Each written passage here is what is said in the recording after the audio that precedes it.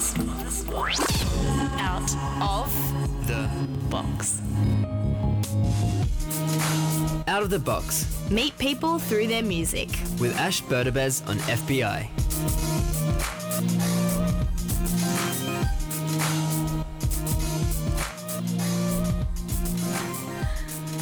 Oh, my word. Ed Kirkwood. Again, another great morning. He's been doing some pretty high-profile interviews lately. I don't know if you heard his interview yesterday with FKA Twigs or his interview with St. Vincent. Two babes, one day, lots of talent, and he absolutely killed those interviews, so good work, Ed. And another person who's killing it is on your show today, not me, Anwen Crawford. Anwen Crawford is the music critic for The Monthly. She's nailed articles on everything from Nick Drake to Justin Timberlake. And Anwen has just published a book about one of her great loves, which turns out to be one of many people's great hates, Courtney Love. The book is called Live Through This, after the album by Courtney's band Hole. In it, Anwen asks the question, why, if this album changed so many lives, are Courtney Love's achievements as a songwriter and musician not taken seriously 2 decades on? Welcome, Anwen Crawford. Thank you. Thanks, Ash, for having me. So I was kind of ambivalent about Courtney Love at first, and I didn't really know Hole very well. I think I kind of missed out on that generation just a little bit. I was probably too small. But after reading the book, I can safely say I actually do care, and I do see how Courtney Love is relevant. We have songs on the show today. You've got 8 tracks and no Courtney inside. I know, no Hole. Well, I think it just came down to the fact that it was A, too hard to pick a Hole track out of all the Hole tracks I love, and B, there are too many tracks I love in general. But I'm quite capable of bringing Courtney into basically any conversation that I have. So I'm sure we will find ways to talk about Courtney. So we didn't need an excuse. No, we don't. Wonders. Okay, well, our first track is from Culture Club. And what does Culture Club mean to you? Culture Club mean everything to me. Culture Club and Cyndi Lauper are pretty much the first artists that I remember. And the track we're going to hear, Church of the Poison Mind, came out when I was 2 years old, and it's pretty much the first song I remember. And my parents bought me a 7-inch of this song, and I still have the 7-inch. It's one of my oldest possessions, and I still adore this song.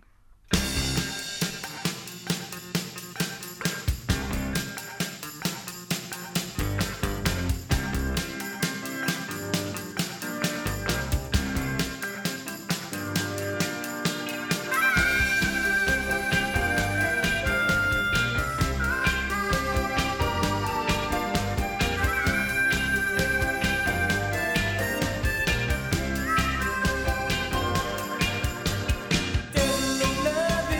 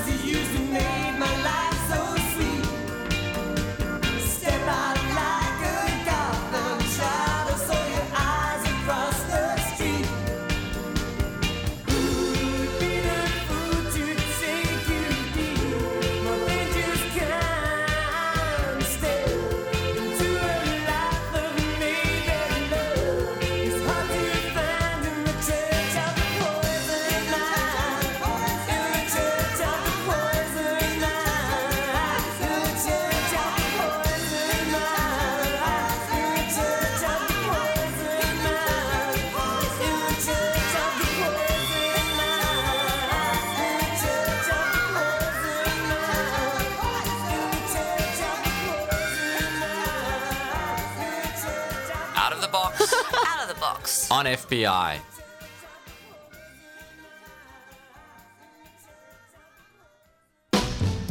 If you should see me and I'm smiling,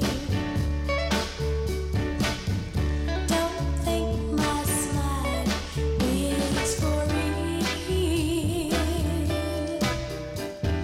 No expression could explain how much my heart's in pain. Since you left me, here's how I feel. My smile is just a frown turned upside down. Just a frown turned upside down. But each time when I'm alone, teardrops start to fall. My tears erase the light that's on my face, 'cause it's really not a smile at all. My smile is just a frown, yeah, turned upside down, yeah, just a frown turned upside down.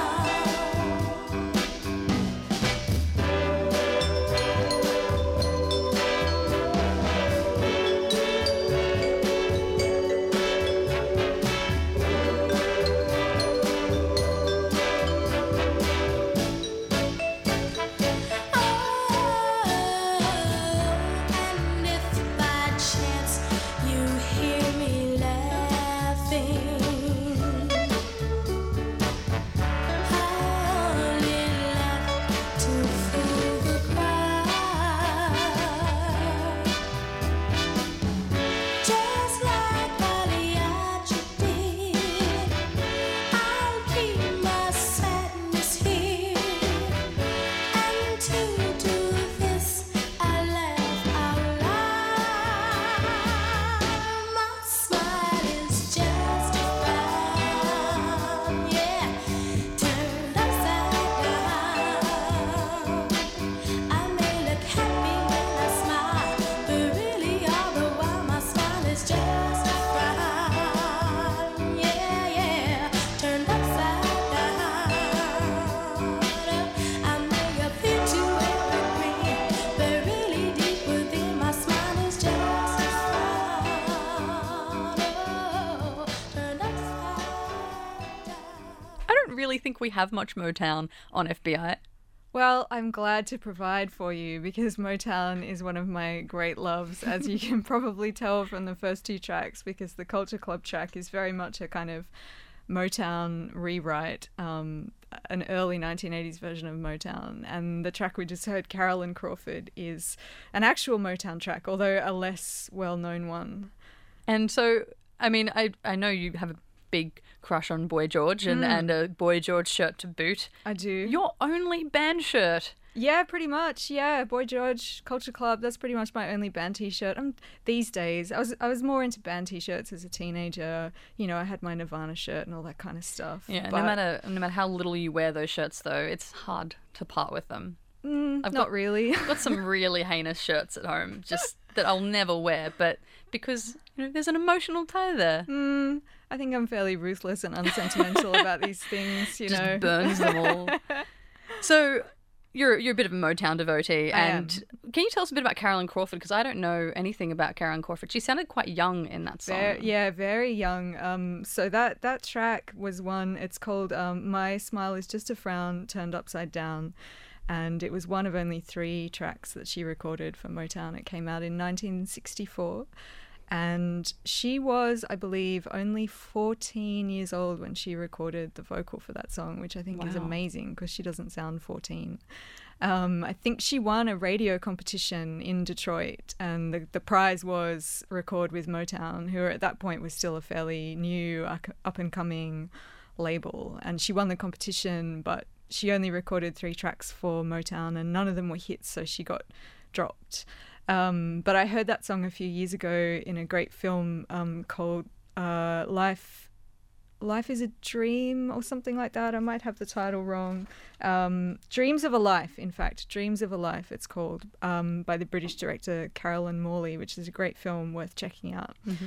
And I thought, what is this song? You know, even though I love Motown, I'd never heard this song before. It's beautiful. Yeah, it's beautiful. A bit of a sad story, though. I find that's awful. I mean, imagine being 14 years old thinking, I've made my big break, and then exactly. just getting dropped. And getting dropped. But she had a bit of a renaissance a few years later on the British northern soul scene, which is also something that Culture Club drew upon. So even though she never really made it in the States, her songs got taken up by DJs in Britain who would kind of play these clubs in the 60s in the north of Britain, hence the name Northern Soul. So what is Northern Soul like? I don't think I'm familiar with it at all. So, it was, I guess you could call it one of the early dance music scenes. It was based around DJs in the north of England in cities like Liverpool and Wigan and places like that. And they were kind of obsessed with the sounds of Black American soul music that were happening in the early 60s, like Motown, but also there were a whole lot of kind of labels around Motown and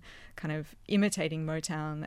And so they were kind of the original crate diggers. They would go over to the States or, of course, get records from the States because there were kind of US Army bases in a lot of these cities. So American soldiers would be bringing this music in. Making some extra dollars. Yeah, that's right. And the thing I love about Northern Soul is that apart from the fact that the music's great, the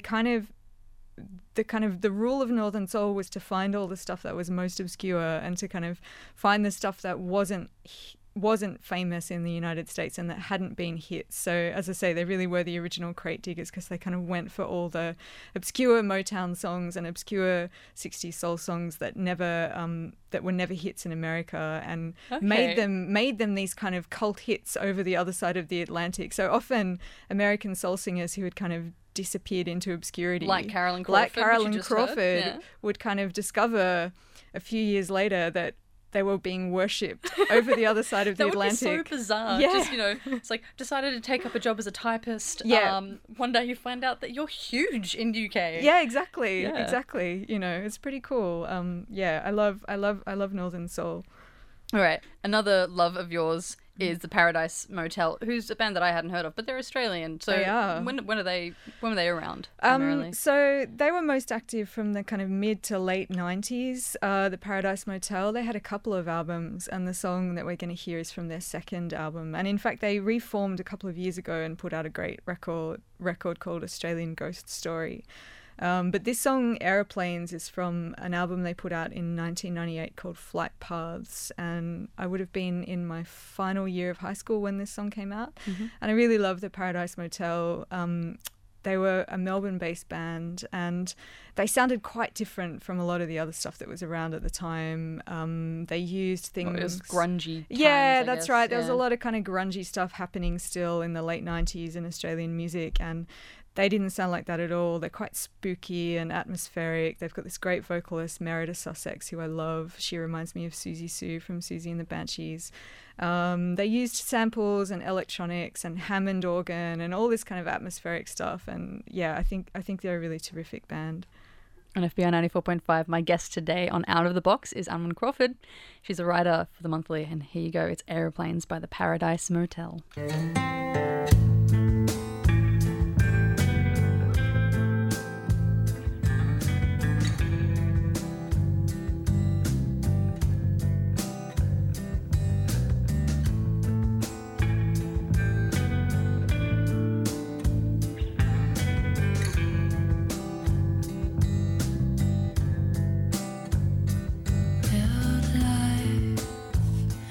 Out of glory boxes.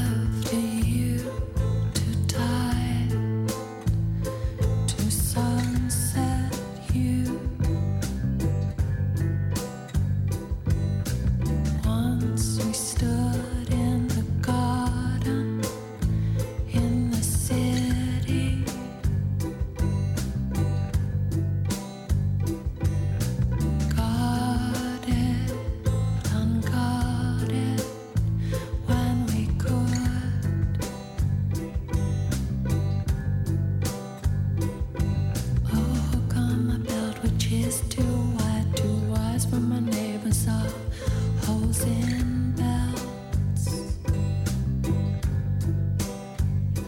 Most nights I wanna shoot them down. Most nights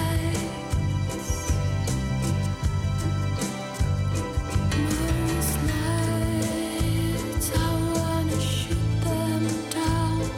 Most nights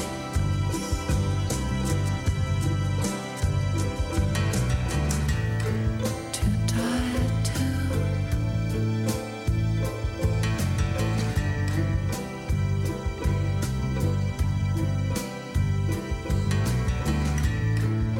Tired to. Too tired to.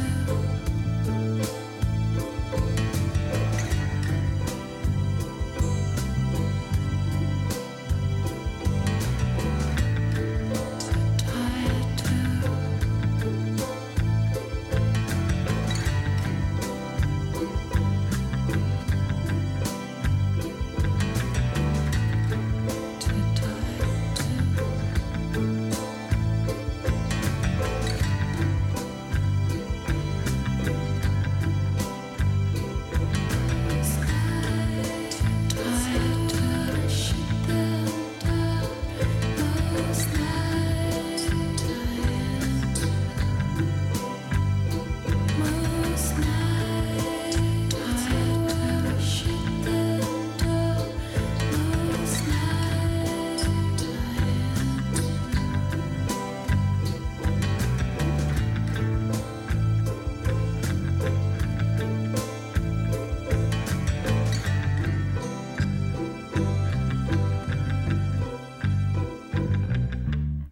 I wonder if Anwen Crawford ever thought that young teenage goth her would play that song on the radio. I probably would have been very pleased to know that 15 or 20 years later I would be playing that song. You know, the goth part of me, that's still a little flame burning inside. So the goth part of you right now is happy, but can you really say that? Because are you allowed to be happy if Yeah, you're about something, no. if you're goth? No, probably not. Probably not. Quietly and seriously pleased. Yes, that's right. That's right. A kind of wry smile or something like that. Yeah. You know, yeah, there's certainly something very gothic about the Paradise Motel. I think Yeah. it was all over their records. You know, yeah, and I still, as I mentioned before, they remind me a bit of Susie and the Banshees, who I love, and you know, I always loved bands like The Cure and Joy Division and those kind of bands, which proper goths don't like because proper goths say that's too snobby, but they were actually, you know, that too poppy, sorry. Proper goths are kind of snobby about bands like The Cure, Yeah. but I like pop music too much to have been a particularly good goth, so. Yeah, I definitely think that, you know, like within kind of gothic stream of music, that was my first experience of music snobbery. I didn't realize that, you know, symphonic metal was superior to another type of metal that also had violins in it or whatever. Yeah, that's right. That's right. Yeah, very innocently just kind of trying to dress in more black. Yeah. And, you know, I remember finding little chains around the house and safety pins from mum's quilting cupboard and being like, Yes. okay, how can I incorporate these into my outfit? Because now I'm apparently a goth. Yeah, that's right. That's right. I'm a big believer in raiding the sewing basket for safety pins, although I think I'm probably getting a bit old for that now. But I'm still a devotee of eyeliner. You know, that little goth part of me will always burn strong. Will never die. So you were saying that with Paradise Motel, you were listening to the album Flight Paths a lot. Your dad lived around Tempe. Yeah, he always lived under the flight path. Yeah, my dad always lived in flats around Tempe and Marrickville and Stanmore and places like that. So I always thought that song, even though the Paradise Motel were from Melbourne, I always associate that song with Sydney and with being stuck under the flight path and hearing the aeroplanes go over all night long. Some nights I want to shoot them down. I love that lyric, you know. They'd probably get into a lot of trouble if they recorded that today, actually, be hauled in by Tony Abbott and his anti-terrorist watchdog. But anyway, yeah. Probably that's why they're not together anymore. They're probably in hiding. What about that one lyric? Yeah, maybe. Yeah. Yeah. So we've got one more song to... Actually, no. You mentioned before that Paradise Motel had an album that they reformed for more recently. They did, yeah. A couple of years ago, they put Yeah. out a record called Australian Ghost Story, which was kind of a concept album about the disappearance of Azaria Chamberlain, which is the famous case that happened in the early 80s where she was taken by a dingo. And that was a really terrific album. I'm really glad they got back together and did that record. It's such an interesting thing to make a an concept album about. Yeah. And I mean, that's a story I remember very vividly from my childhood. I'm old enough to remember the kind of whole media circus around that case. Especially because that would have happened quite a while before they made that album. Oh, yeah, a long time. But it's kind of gone down as one of those kind of iconic, in a sense, Australian stories. Yeah. Creepy. So what kind of did you actually listen to it? What kind of lyrical things are they talking about? Like, how much can you spin out a story into music about the disappearance of a child? I think you can do it by being thematic rather than literal. Okay. Know. Yeah. But I think it's just kind of really rich material to draw upon. Is that kind of that fear that people have of the Australian landscape and that sense that maybe there's something wrong with it and something spooky and all of that kind of stuff. You know, there's a lot you can do with that kind of material. All right. So, yeah. Okay, so let's whack on a track by Rand and Holland in a second called The War. Do you want to tell us why you wanted to bring this one on? Oh, look, I mean, again, I think Rand and Holland are just a really terrific local band, a great Sydney band. And they're a band who I used to see play a lot, a lot. Whenever they played in Sydney, I would go and see them. And this was at a time when I was kind of writing a lot for the street press and for Mess and Noise, which some listeners may know as a website, but way back in the day, kind of 10 years ago, I'm talking now, it was a print magazine, an actual print magazine, which That's so cool. Yeah, which I wrote for it. It didn't last long, only about 18 months. But they're going strong now. Yeah, but I wrote for it then, and Rand and Holland were a band I wrote about for that magazine, and I really associate this track with a kind of particular time in my 20s where I was seeing a lot of shows and writing a lot about music, and I just think they're an incredible band. And again, I mean, one of the reasons I love this track is that it actually does remind me of the Paradise Motel. It's got a similar atmosphere. It's a bit spooky. It's got the Hammond organ in it. I think they're a terrific band, and I hope that there's another Rand and Holland album eventually. This is from their second album called Caravans, which came out in 2007. All right, The War, brought in by my guest today, Anwen Crawford, and Out of the Box. It's an FBI.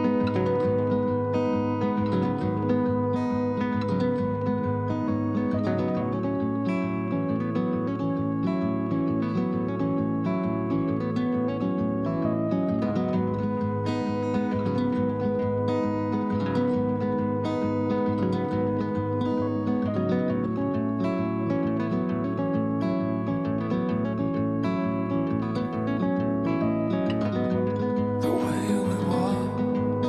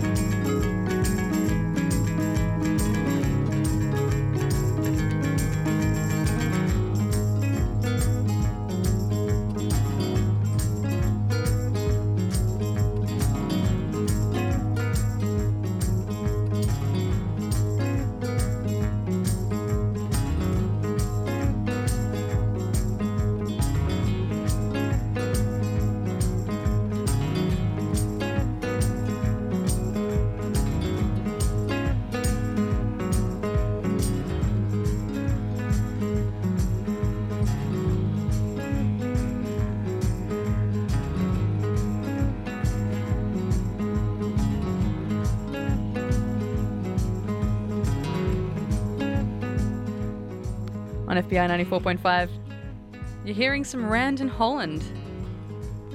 The War, which is a track that came out in 2007, brought in by my guest today, Anwen Crawford. And when you were kind of bailing for New York, you had a scholarship. Yes. You saw Rand and Holland one last time. What went on there? I did, yes. Well, as I say, they're a band that I saw around a lot at the time in the mid-2000s in Sydney, and I wrote about them, and I got to know the members of the band. So in mid-2008, I left Sydney to move to New York and do my master's degree, and Brett Thompson from Rand and Holland very kindly threw me a farewell party at which Rand and Holland played. That is so nice. It was very nice. It was very sweet. Very, very sweet gesture. And they were one of your favourite bands. They were one of my favourite bands. That's kind of cool. It is. Yeah, it was very You're nice. making out like it's not a huge deal. I think that's amazing. No, it wasn't. It was amazing. It was amazing. So, yeah, I have a very vivid memory of the week or so just before I left Sydney with this lovely little venue in St. Peter's, again, under the flight path. And, a lovely little room in the middle of winter, and there was maybe 60 or 70 people there, and Rand and Holland played, and they played that song, of course. And there's a line in that song about things will never be the same again. And on that night, it really resonated with me, because I thought, well, things will never be the same again, because I was just about to move to the other side of the world, which I then did. And so, the other side of the world? New York. New York, yes. New York. Yes. Well, that's a bit of a big deal. And you had a scholarship to go. How does that even work out? So you'd been doing music writing. Yes. You weren't going for music writing reasons? No. I mean, I did my undergraduate degree in visual arts at the University of Sydney, and then I kind of, spent a few years scratching my head and wondering what I was going to do. And then I won this massive scholarship to go and study at Columbia University in New York. And that was also technically to study fine arts, but my concentration was in writing rather than in visual art. But in poetry, actually, not in music writing or even in nonfiction. I didn't know you were a poet. Yes. I'm kind of an ex-poet these days, but I did in fact study poetry for my master's degree and wrote an entire manuscript as was required for my thesis, which will never see the light of day, but nevertheless. Oh, come on. Surely it'll come out at some point. You'll do a Harper Lee. There'll be like 55 years in the interim, and then suddenly, there you go. No, I destroyed it so that no unscrupulous publisher, aka Harper Lee and HarperCollins, can come along and publish it without my permission. No, Wow. It's gone. But that's okay. Why did you want to, basically burn this manuscript? Was it on fire? Did you burn the manuscript? I wish I could have burnt it. That would have been more cathartic. But in the days of kind of hard drives and, yes. it's not quite the same to kind of drag something over to the bin and press delete. It doesn't have the same catharsis as burning something on a bonfire. I think you need to print it out, burn it Yes. while you drag it into the little trash should have bin done and, that. and turn up the sound on the little... Yeah, that's what I should have done, I think. So yeah. with your manuscript, Yes. it's now not extant, so you don't need to necessarily tell us too much. But what was it like? What was your poetry like? Was it a huge thousands of words kind of work? Was it what were the themes that you were looking at? God. That's a lot of questions. Yeah, I'm sorry. no, and I'm not sure whether I can answer them. But I can say that being in New York itself was a pretty amazing thing, obviously. It's a really amazing city and, yeah, you know. And you were there for 3 years. And I was there for 3 Yeah. years, yeah. So, yeah. I mean, being a writer, a fledgling writer in New York, you're pretty much in the perfect place. Was it easy to This is make kind of, writerly friends and go to writerly events and all of those things? Well, yes, but I guess because that's what I was studying, and I was surrounded by those people every day, I was definitely in the writer's bubble in New York. I think if I was to go there now, and just kind of be there on my own, I mean, New York's amazing, but it's also difficult. It's huge. I mean, the population of New York is the population of Australia, so you do feel like a very small fish in a very, very, very, very big pond when you're over there. But it's nevertheless a really amazing place. There's so much energy there. There's so much going on all the time. I'm really fortunate that I had the opportunity to go there. Some of the things I wonder about New York, do you reckon, I think people respond differently, but does the shock of perspective, the shock of how many people there are, not only in the world, but in New York, being surrounded by that kind of hive of minds, does the shock of perspective make you more creative or less willing to create? I think it can probably be both. I think for a lot of people it's the former, that you do find it really stimulating, and because there's so much going on and you feel like you will be able to find an audience for whatever you're doing, people are really driven by that and really excited by it, and so there is that great energy. At the same time, sometimes it can feel like it's just too much. The city's too much. It's overwhelming, and you just want to kind of hide away from it. So I think it can do both for people, but mainly the former. I think the energy of it is obviously what attracts people to it, and why people will keep going to a place like that, because there's just always so much happening. Yeah. So you lived not in a bar, above a bar. When you I did not live in a bar, no. What a time in your life. No, for a time, I mean, I lived in a few different apartments in New York, and really everywhere you live in New York is to a greater or lesser degree very busy and very noisy. And very proximal to a bar. And very proximal to a bar, that's right, yes. But I did spend about 12 months living on a busy street in Brooklyn above a bar. And while I was living there, I came to really enjoy a certain experience of listening to music, which was that while I sat at my desk writing my work, studying for my degree, I would often hear the kind of traffic passing outside, and I would hear people walking by. And I became really interested in the kind of music that was blaring out of people's car stereos or out of their boomboxes or whatever, because New Yorkers use public space. They really embrace it. You have to embrace it, because if you're just cooped up in your apartment all the time, you go crazy. So people really use public space there. And I kind of came to realize that if I heard a particular track more than a few times a day, that it was going to be a big hit, or it already was a big hit. So one of the songs that I associate most with my time in New York is Run This Town by Jay-Z and Kanye and Rihanna. This song came out in 2009 in the middle of summer in New York, and it was a really brutally hot summer. In fact, I think it was the hottest summer on record. But everybody played this song. You couldn't go kind of 5 feet without hearing it, and it was just a massive kind of anthem for the city. So this is a New York song to me. Feel it coming in the air. Hear the screams from everywhere. I'm addicted to the thrill. I'm ready. It's a dangerous love affair. Can't be scared when it goes down. Got a problem? Tell me now. Only thing that's on my mind is who's gonna run this town tonight.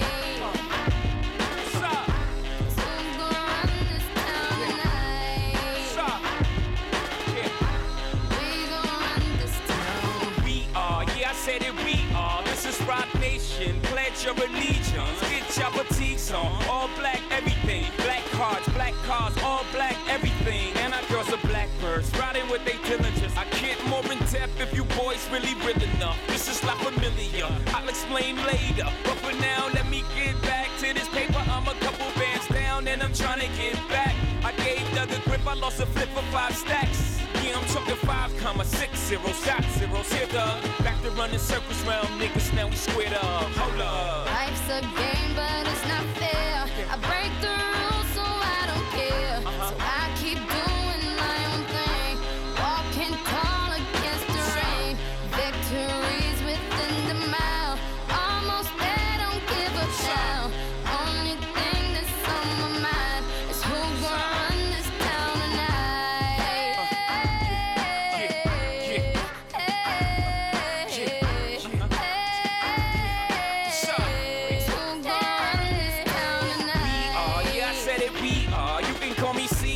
In a dark Caesar, please follow the leader. So Eric B. We are microphone fiend. It's the return of the God, peace God. It ain't nobody fresher. I'm in Mason, Martin Margiela on the table screaming, fuck the other side. They jealous. We got a banquet full of bras. They got a table full of fellas. Yeah. And they ain't spinning no cake. They should throw their hand in, cause they ain't got no space. Yeah. My whole team got dough, so my bank account is looking like millionaire sprawl. Yeah. Life's a game, but it's not fair. I break the rules, so I don't care. So I keep doing my own thing, walking tall against the rain. Victories within the mile, almost there, don't give up now. Only thing that's on my mind is who's gonna run this town tonight.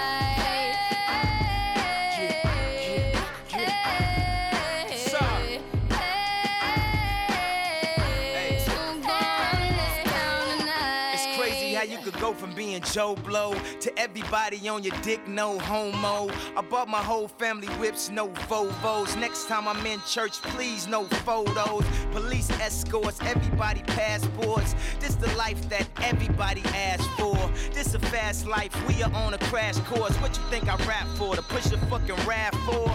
But I know that if I stay stunting, all these girls only gon' want one thing. I could spend my whole life goodwill hunting. Only good gon' come is as good when I'm coming. She got an ass that'll swallow up a G-string. And up top, 2 beast things. And I'm beasting off the re-sling. And my nigga just made it out the precinct. We give a damn about the drama that you do bring. I'm just trying to change the color on your mood ring. Reebok, baby, you need to try some new things. Have you ever had shoes without shoestrings? What's that, yay? Baby, these heels, is that a made what? Baby, these wheels. You tripping when you ain't sipping, have a refill. You're feeling like you're running, huh? Now you know how we feel.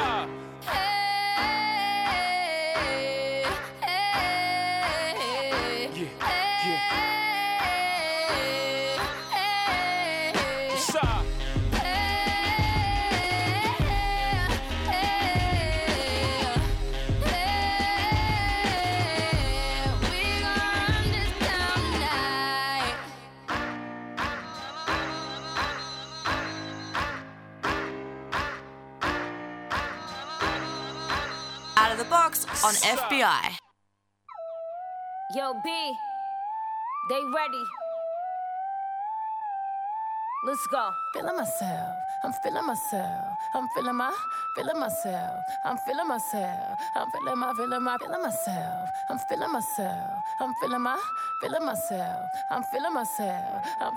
I'm with some hood girls looking back at it, and a good girl in my tax bracket. Got a black card and let sex have it. These Chanel bags is a bad habit. I do balls, down Mavericks. My Maybach, black matted. Bitch never left, but I'm back at it, and I'm feeling myself, Jack Rabbit. Feeling myself, back off, cause I'm feeling myself, Jack off. He be think about me when he wax off. Wax on? Wax off. National anthem, hats off. Then I curve that nigga like a bad horse. Let me get a number 2 with some Max sauce, or on a run tour with my mask off. I'm feeling myself, I'm feeling myself, I'm feeling myself, I'm feeling myself, I'm feeling myself, I'm feeling myself, I'm feeling myself, I'm feeling myself, I'm feeling myself, I'm feeling my.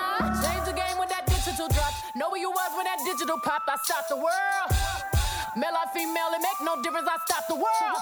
World stop. Carry on. Kitty on fleek. pretty on fleek. Pretty gang, always keep them niggas on geek. Biting through Texas, feed him for his breakfast.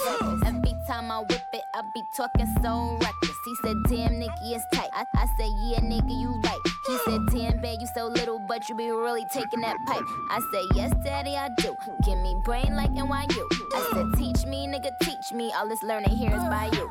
I'm whipping that work, keep digging that work. I got it.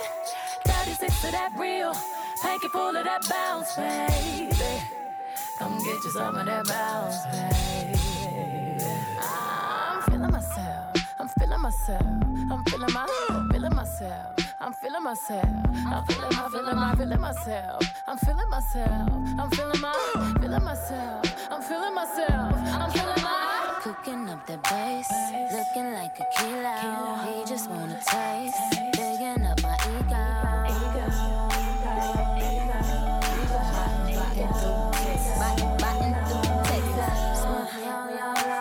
Talking about the hot grade, baby, hold up. I can kill your migraine.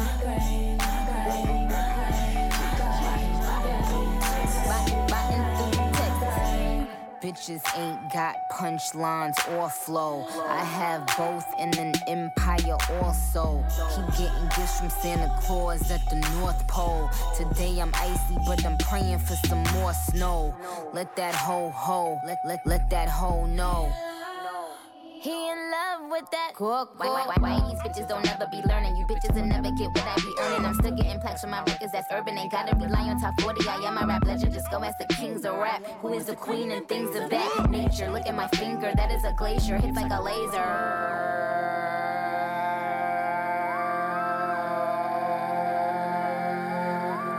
Dripping on that work. Tripping off that perk, flipping up my skirt, and I be whipping all that work. Taking trips with all them keys. Car keys got bees. Stinging with the queen bee, and we be whipping all of that tea. Cause we dope girls, we flawless. We the poster girls for owlets. We run around with them bowlers. Only real niggas in my cowless. I'm the big kahuna. Go let them whores know. Just on this song alone, bitches on her fourth flow.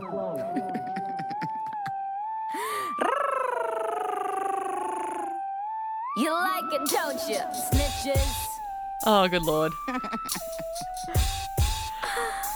Young Money. Oh, the wonderful Nicki Minaj on your radio. You're listening to Out of the Box. My name's Ash Berdabez. My guest today is Anwen Crawford, who brought on that song for reasons that need to be known. Many reasons. Many reasons. Apart from the fact that Nicki Minaj is amazing, as is Beyonce, it's part of the noble genre of songs by women about masturbation. I keep a running tally in my head. Are there other ones? Oh, there are. There's like what? There's Cyndi Lauper's She Bop. There's the Divinals I Touch Myself, of course. There's Tweet's Oops Oh My, which was a great Timbaland produced track in the early 2000s. Yes. And I'm sure there are others that I'm forgetting, but you know, it's a good genre, and there needs I like to think be. you have this written down somewhere. I, as I say, I keep a running tally in my head of songs about this subject, and there needs to be more. So, ladies, if you're listening out there and you're searching around for a song topic, consider Write a song about wanking. Yeah, exactly. Fantastic. So, what do you like about Nicki Minaj? Because I feel like every time I want to play a Nicki Minaj song, there's going to be someone in the room that's just like, oh, Nicki, blah. Yeah. And I don't understand why people hate her so much. Why? I love her. I love her confidence. You know, I love the fact that she's so assertive and she's so out there, and she won't apologize for it. She really forces people to take her as she is, and I love the fact that she's determined to be the best. She's determined to be the best rapper, top of the game. She calls herself the queen of rap in that track. You know, I love that. I love that confidence. The reasons I find Nicki Minaj so interesting and so exciting are the same reasons that I found Courtney Love exciting back in the 90s, because Courtney did exactly the same thing. She said, I'm going to be top of the pile. I'm going to be the biggest rock star in the world, and, you know, stuff you all for getting in my way. And Nicki does the same thing. And that confidence in women, I think people have a really hard time dealing with, and people want to kind of rip Nicki Minaj down for the same reasons that they wanted to rip Courtney down. I think that people just find that really challenging to deal with the idea that a woman wants to be at the top and that she has that confidence and she's not going to apologize for it. But I love it. It's like as a woman making music, you have to actually come out of the closet as having an ego. Yeah. And say at some point, yeah, I do deal with it. So that's something that they've both got in common. Absolutely. That's right. Yeah. And we're quite prepared to celebrate that egotism in male artists. But I think with female artists, people find it a real turn off because it goes against everything that women are supposed to be in terms of kind of giving the credit to other people and being demure. And Nikki is not demure, and neither was Courtney. Yeah. So you've now finally published a book. I have. Live Through This. It's from the series 33 1/3, which is the speed of the record. Exactly. And it's about the album. Yes. By Hole, Live Through This. So you mentioned that as a fan of Courtney Love, you're always actually just defending her. Yes. Why? Like, how do you defend Courtney Love? What kind of things do you need to defend her against? Oh, too many things. Too many things. Yeah. Again, I think Courtney needs defending against 20 years and more of haters who, as we've talked about, have always had difficulty dealing with the idea that she wanted to be the best and that she had that kind of ambition. And also that she was a very vocal feminist, which people always had problems with as well. And, I don't defend everything that she's done. I'm perfectly happy to accept the fact that, she's done a lot of bad stuff. And I don't think really that Hole put out a good record after Live Through This. At the same time, I think that what they achieved with this record in particular is worth remembering and worth celebrating because it's an incredible album and it was a really important album to a lot of people, including myself, who really found a way as young teenagers into all kinds of issues to do with feminist theory and feminist activism thanks to this record. Yeah. And so you were about 12 when you first heard it. I was 12 when this album came out, yeah. What was your first reaction to it? Like, first seeing Courtney Love? I think the thing with Courtney is that she always kind of grabbed your attention if you saw her in the pages of a magazine or something, because visually, again, like Nicki Minaj, she had such a kind of look. She was so out there with her bleach blonde hair and her makeup and her little baby doll dresses and stuff like that. So she always drew your eye.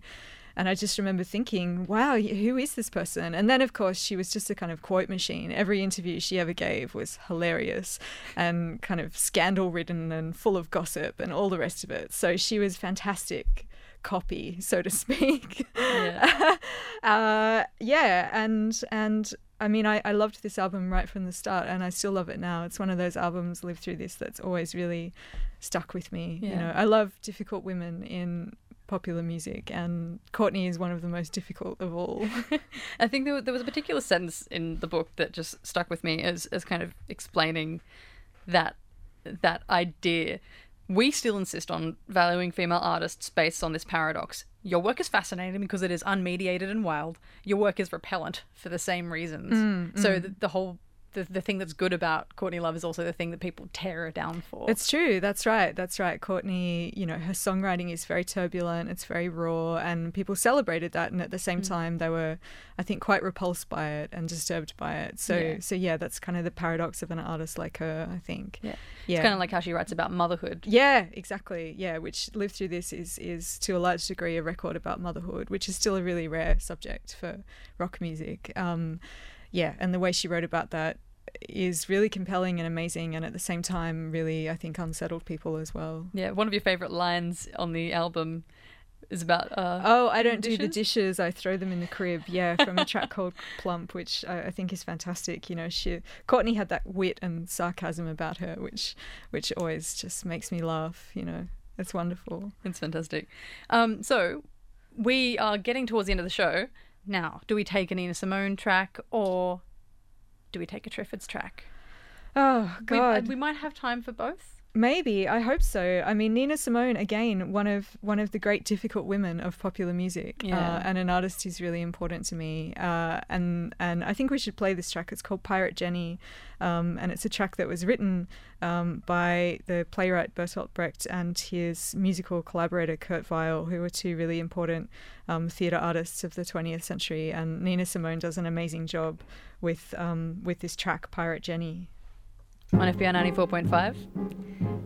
Nina Simone on your radio. People can watch while I'm scrubbing these floors, and I'm scrubbing the floors while you're gawking. Maybe once you tip me and it makes you feel swell in this crummy southern town, in this crummy old hotel, but you'll never guess to who you're talking. No, you could never guess to who you're talking. Then one night there's a scream in the night, and you wonder who could that have been?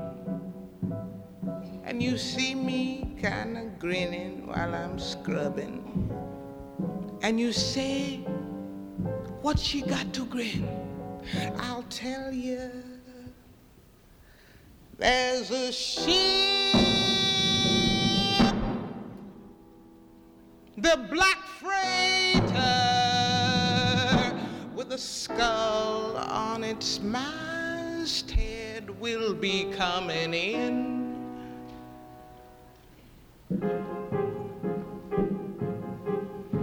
You gentlemen can say, hey gal, finish them floors, get upstairs, what's wrong with you, earn your keep here. You toss me your tips and look out to the ships, but I'm counting your heads as I'm making the beds, 'cause there's nobody gonna sleep here tonight. Nobody's gonna sleep here, honey. Nobody.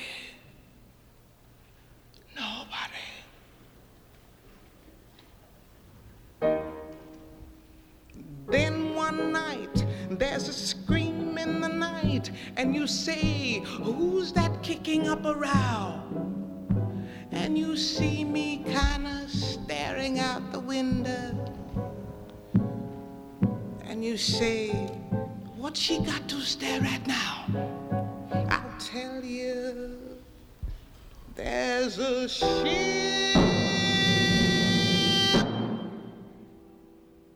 the black freighter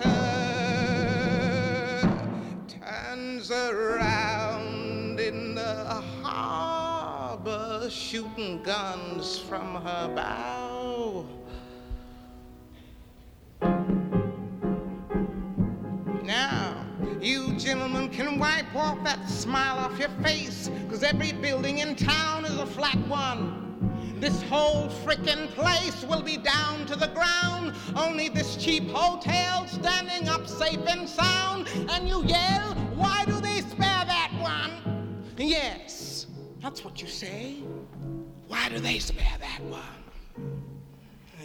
She's so intense. Yes. Yeah, She's Nina Simone. If there's one artist, if I had a time machine and I could go back through the 20th century and see one artist play live, it would be Nina Simone, hands down, absolutely. Stuff the Beatles. I don't want to see the Beatles. I want to see Nina Simone. They don't strike fear into your heart the way that Nina Simone does. No. Like, I feel like when I hear her singing, sometimes I'm just like, the feeling that you've really just pissed off mum and you're 7 years old and you don't know how to argue. Maybe, yeah, but just be sitting there like, ooh.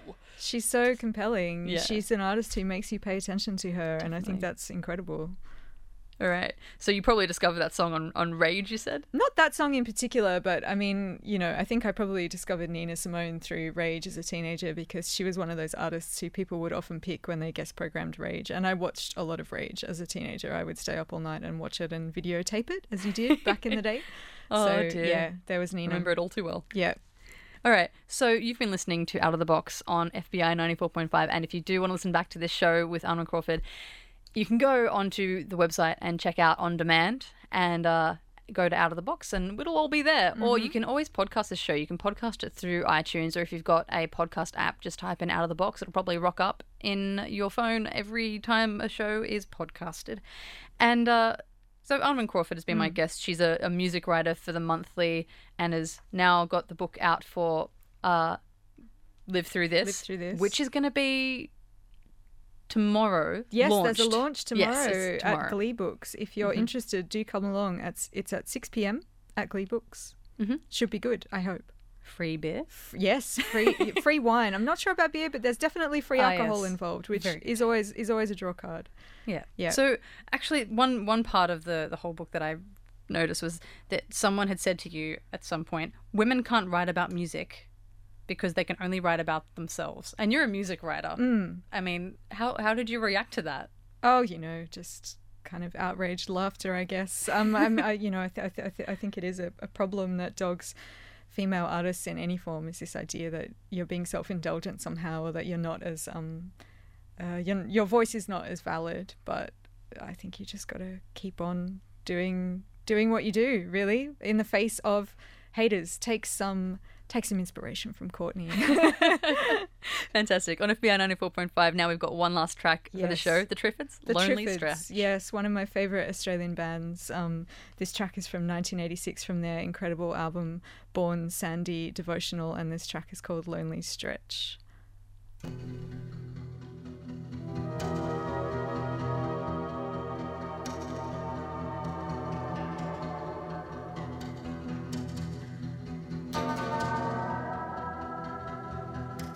I took a wrong turn off of an unknown track. I did 7 miles, I couldn't find my way back. Hit a lonely stretch, must be losing my touch. I was out of my depth. And I'm so glad, well up in ocean, no distinguishing features, any direction. Took it down inch by inch to the floor, point of your nose through a crack in the door. Finger in my silver St. Christopher and saving my air.